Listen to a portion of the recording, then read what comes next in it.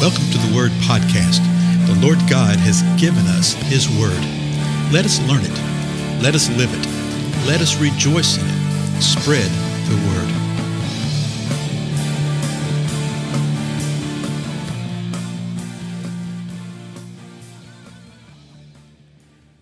Blessings, everybody. This is Dale. Thank you so much for joining with me today on the Word Podcast. We're continuing our examinations of the words of Jesus, particularly looking at the parables that he taught. But we've chased a considerable rabbit right here, and it's really not a rabbit.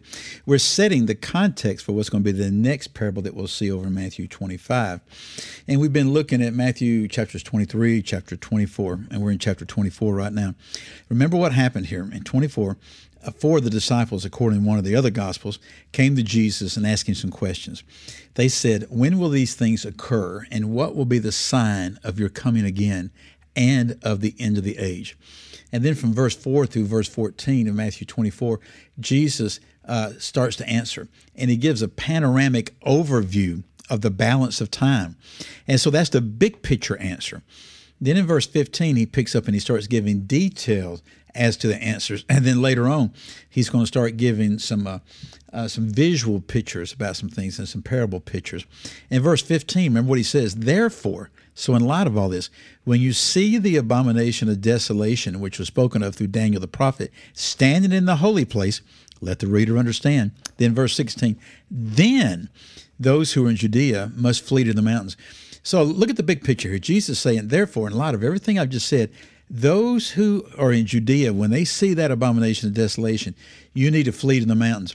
And you have this little word, then, T-H-E-N, which is reiterated. So verse 26, he says, "Then those in Judea flee to the mountains." And he talks about, don't stop at the house, don't stop in the field, that kind of thing. Then verse 21, he says, "For then there will be a great tribulation, such as not occurred since the beginning of the world until now, nor ever will." So you see this little thing which sort of gives us the idea that we're moving along a timeline. So therefore, when you see this one thing, then do this. Then after this thing happens, here's what's going to happen. There's going to be a great tribulation. And we've looked at this in previous episodes, but be reminded that this is unlike anything that has occurred or will occur again.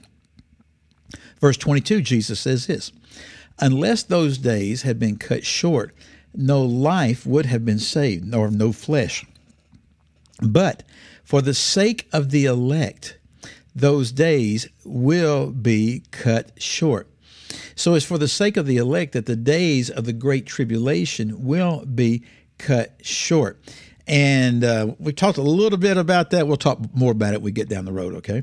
But just remember what Jesus says right here. And he's speaking about the elect, okay? That's sort of interesting. We're about to see that phrase again in another verse. It sort of builds upon this. Verse 23, he continues with then. The first word is then. "Then, if anyone says to you, 'Behold, here is the Christ,' or 'There he is,' do not believe him." So again, Jesus is building sort of on this timeline. It says, if you see this, then you can know this has happened. If you see this, now he's saying what? If anyone says to you, "Here is the Christ," or "There he is," don't believe him. Are there people today that do that? Oh gosh. It's a very common thing, is it not? Very, very common. People come along and declare that they themselves are the Christ, that they themselves are the Messiah. Other people come along and point to somebody and say, "Oh, he's the one, he's the one." And Jesus is saying, no. If someone says, "Here is the Christ," or "There he is," don't believe him. And he tells us why in verse 24.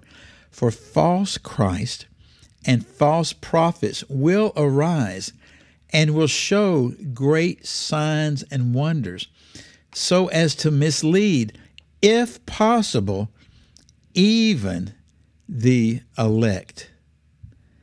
Wow, now think about that for a second, okay? He's saying, here's what's going to happen. If someone says, "Oh, the Christ is over there," or "the Christ is here," he says, don't believe them. Now remember, their original question was what?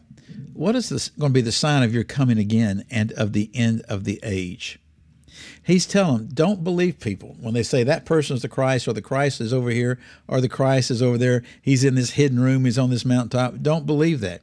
We'll see in a few verses what we can know and what we are to look for, and actually what the answer to the question is. We will see what the sign is, because there will be a sign. But know what Jesus says right here in verse 24. For false Christ and false prophets will arise. Now, these false Christs and these false prophets are going to do two things. They're going to arise, okay, which means they'll come forth. They'll come forth, and they will show. And that word show literally means give. So they will arise and they will show. They're going to show great signs and wonders, so as to mislead, if possible, even the elect. That word for sign is attesting miracles, miracles that attest to a truth that you are sharing or that you're propagating. That phrase, attesting miracles, is an interesting little phrase. It's actually used today in theological writings to undermine the veracity of the Word of God and the gifts of the Spirit. Because people will sit there and they'll say, oh, well, there's certain gifts of the Spirit, like, signs and wonders things, the ones that are supernatural. Those were given in the first century because the apostles needed to have these attesting gifts to prove what they were saying. Well, if they had to have that, do we not have to have it likewise? Well, the thing is, they didn't have to have that, because what they had was the gospel message and the power of God. But the Lord did move in signs and wonders, and the Lord still moves in signs and wonders. But what is the deal here?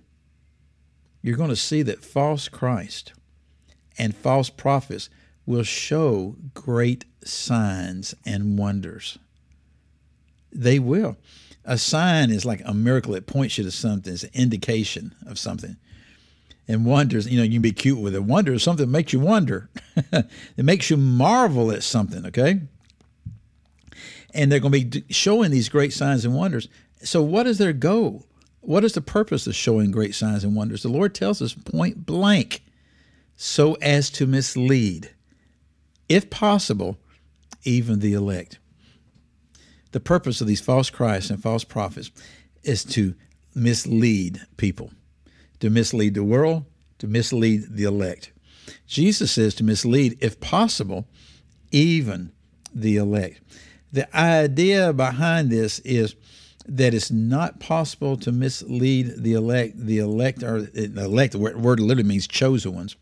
The chosen ones are chosen by God, but they might be tempted.